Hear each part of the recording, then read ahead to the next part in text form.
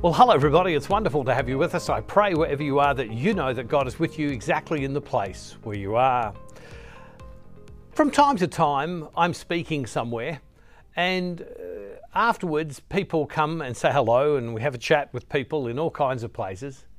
And it's not uncommon for someone to come along and begin to tell me their story, their faith journey.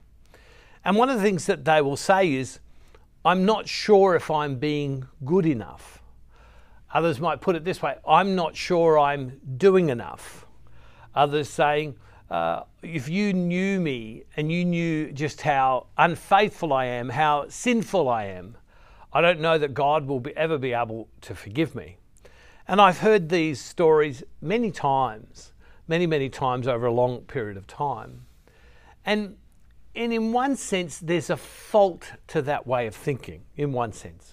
And what I mean by there's a fault to that way of sensing is that we act as if the fact that we're saved by God is dependent upon us. That somehow we're saved because of what we do rather than we're saved because of what God has done. And we fall into the trap of thinking that our life is meant to be lived in this way where we've got it all together. And if we have it all together, then God is happy with us. But when we read the Bible tells us over and over, how come I know the right thing to do and I can't do it? I know what I should be doing and then I don't do those very things. And so if it's true that I know the right thing to do and I can't do it, and if we know people like St. Paul and others have said that, the great saints have said that as well, if that is true, then what does it mean? Is it that we're not meant to try? Is it that we're not meant to try and live a holy life? Or is there something that we're missing in the midst of it all?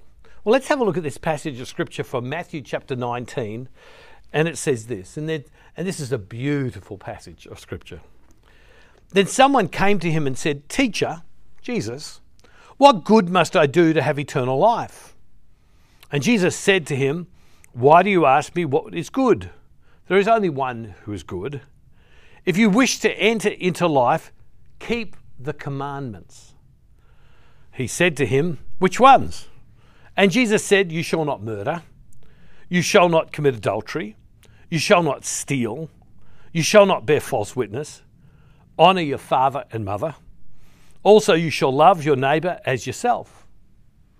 The young man said to Jesus, I've kept all these. What do I still lack? And Jesus said to him, If you wish to be perfect, go sell your possessions and give the money to the poor, and you'll have treasure in heaven. Then come, follow me. And when the young man heard this word, he went away grieving, for he had many possessions. Then Jesus said to his disciples, Truly I tell you, it will be hard for a rich person to enter the kingdom of heaven. Again, I tell you, it's easy for a camel to go through the eye of a needle than for someone who is rich to enter the kingdom of God. And when the disciples heard this, they were greatly astounded and said, Then who can be saved? But Jesus looked at them and said, For mortals it's impossible, but for God all things are possible. Then Peter said to Jesus, Look, we've left everything and followed you. What then will we have? See, this passage is a fantastic passage of Scripture because a number of things are happening here. A rich man comes to Jesus, a rich young man comes to Jesus, and he says, What do I have to do to measure up? What do I have to do to get in? What do I have to do to make God pleased with me? He's not stopping and going, Well, God is the one who saves me. He's stopping and going and he's falling into that guilt trip where he says, what are all the things that I need to do? Because if I do these things, God will be happy with me. Now, we have to make sure that we separate the fact that we are saved by God's grace and his death and his resurrection. That's a done deal. That's a done deal. It's God that does it. But we can fall into that trap where we think and we act as if it was all dependent upon our effort. I've been following God for a long time in my life. I've been blessed to have had faith. I've been blessed to be introduced to a personal relationship with God. And the older I get following God, the more difficult I find it, in a sense, to do the right thing. And it's not that there is more sin in my life, is that as I grow and mature and grow closer to God, my eyes begin to see who God is and His perfection, His beauty, His holiness. And as I see God for who He is, I then, in the sidelight, I begin to see myself. And I see how far I am away from the holiness of God. I see how far away I am, and I recognize that I, who have been trying for so many years to measure up to God's standard, that no matter how hard I try, I just seem to keep failing over and over and over and over again. Over again. And sometimes I feel I'm in it all by myself, and I talk with others who are more mature than me in the Christian life. And what I recognize in them and hear in them is this even deeper sense than even I have, that it is God's love, it is God's grace, and it is God that causes us to measure up. Jesus comes along and He mentions 6 of the 10 commandments. He said, you need to keep these. And the young rich man comes along and he said, I keep all those. Yeah, no, I'm doing those. I tick those boxes. And then Jesus says to him, well, go sell your possessions and then come follow me. And it says the man was greatly grieved by this. And see, what Jesus is striking at is not the 10 commandments, but Jesus is striking at this.